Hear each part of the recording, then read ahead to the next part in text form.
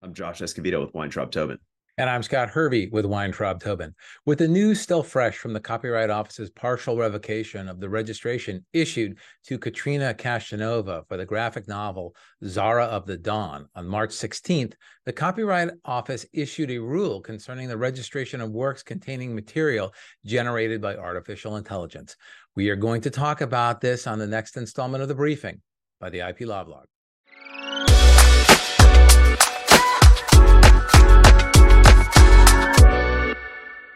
On March 16th, the Copyright Office issued a rule concerning the registration of works containing material generated by artificial intelligence. The purpose of the rule, which really is a policy statement, is to clarify the Copyright Office practices for examining and registering works that contain material generated through the use of artificial intelligence technologies. First, a little background on why the Copyright Office had to issue this rule in the first place. Generative artificial intelligence technologies are capable of producing a variety of expressive material, including text and images, in response to a text prompt provided by a user. Most generative AI technologies operate through prompts, which are text commands and contain text describing what the AI should generate. The output, which is generated by the AI technology, can be text, graphics, or audio, and are based on the input material that the AI has been trained on.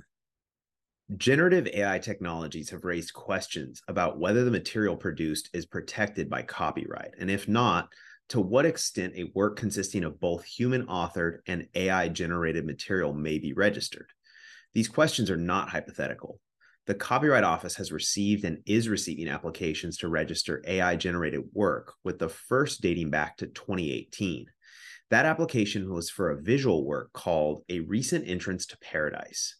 We previously covered the decision by the Copyright Office Review Board's refusal to register the work based on the fact that the work was made without any creative contribution from a human actor. And recently, the office reviewed and partially revoked an application for the graphic novel Zara of the Dawn, where the graphics were created using the AI tool Midjourney. We recently covered that story as well.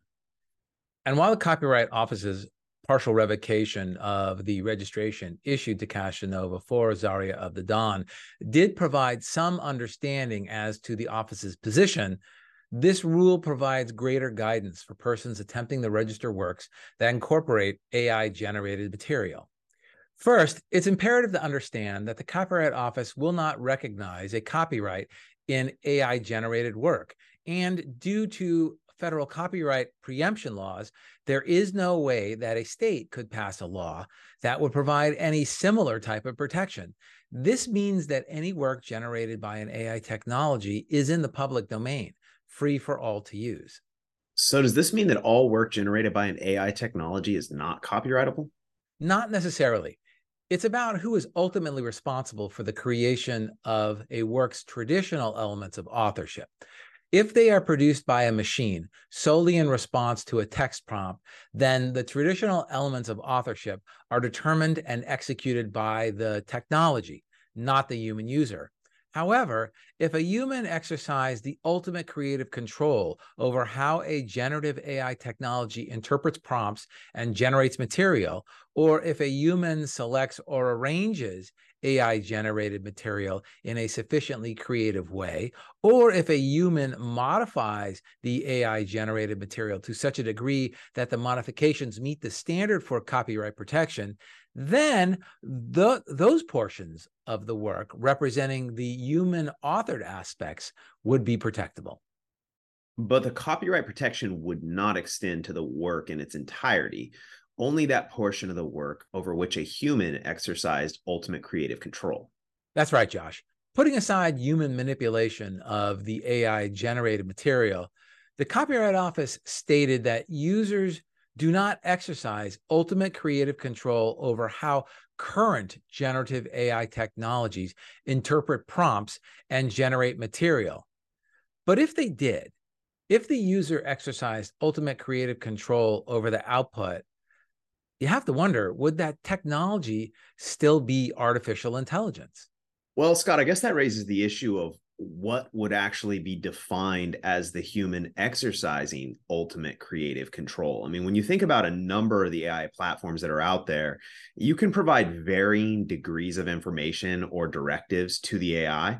So to what extent, I mean, if I give the AI the platform 3 or 4 paragraphs of information that I want to essentially compile into a narrative or a work, and it's very detailed, am I exercising the ultimate creative control? I mean, especially when it then gives me a product, I look at it, I review it, and I say, I give it a further directive. Well, move this around, do this, change this. I don't like that.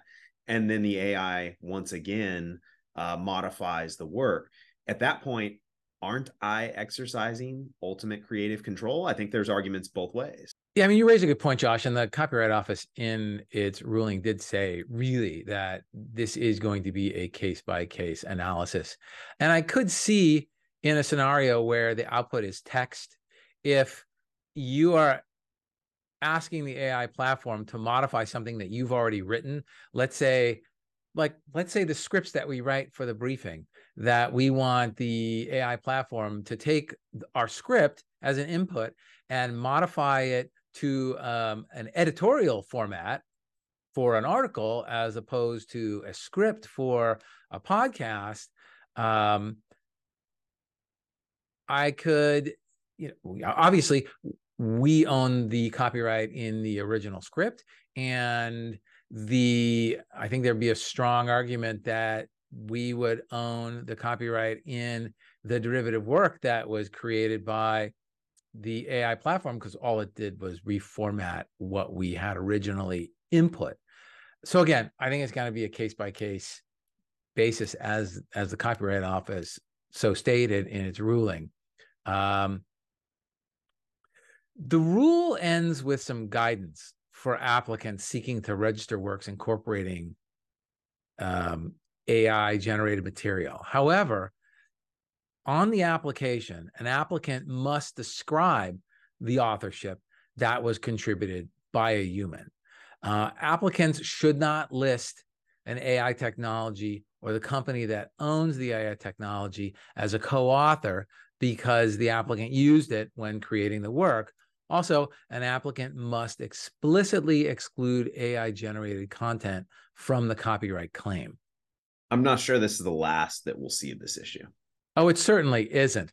Last week, lawyers for Castanova filed a new application for a new piece of artwork produced by her use of Stable Diffusion, in which Castanova used her own hand-drawn art as one of the inputs. Her lawyers claim that Castanova's exercise of control over Stable Diffusion made her the author of the work.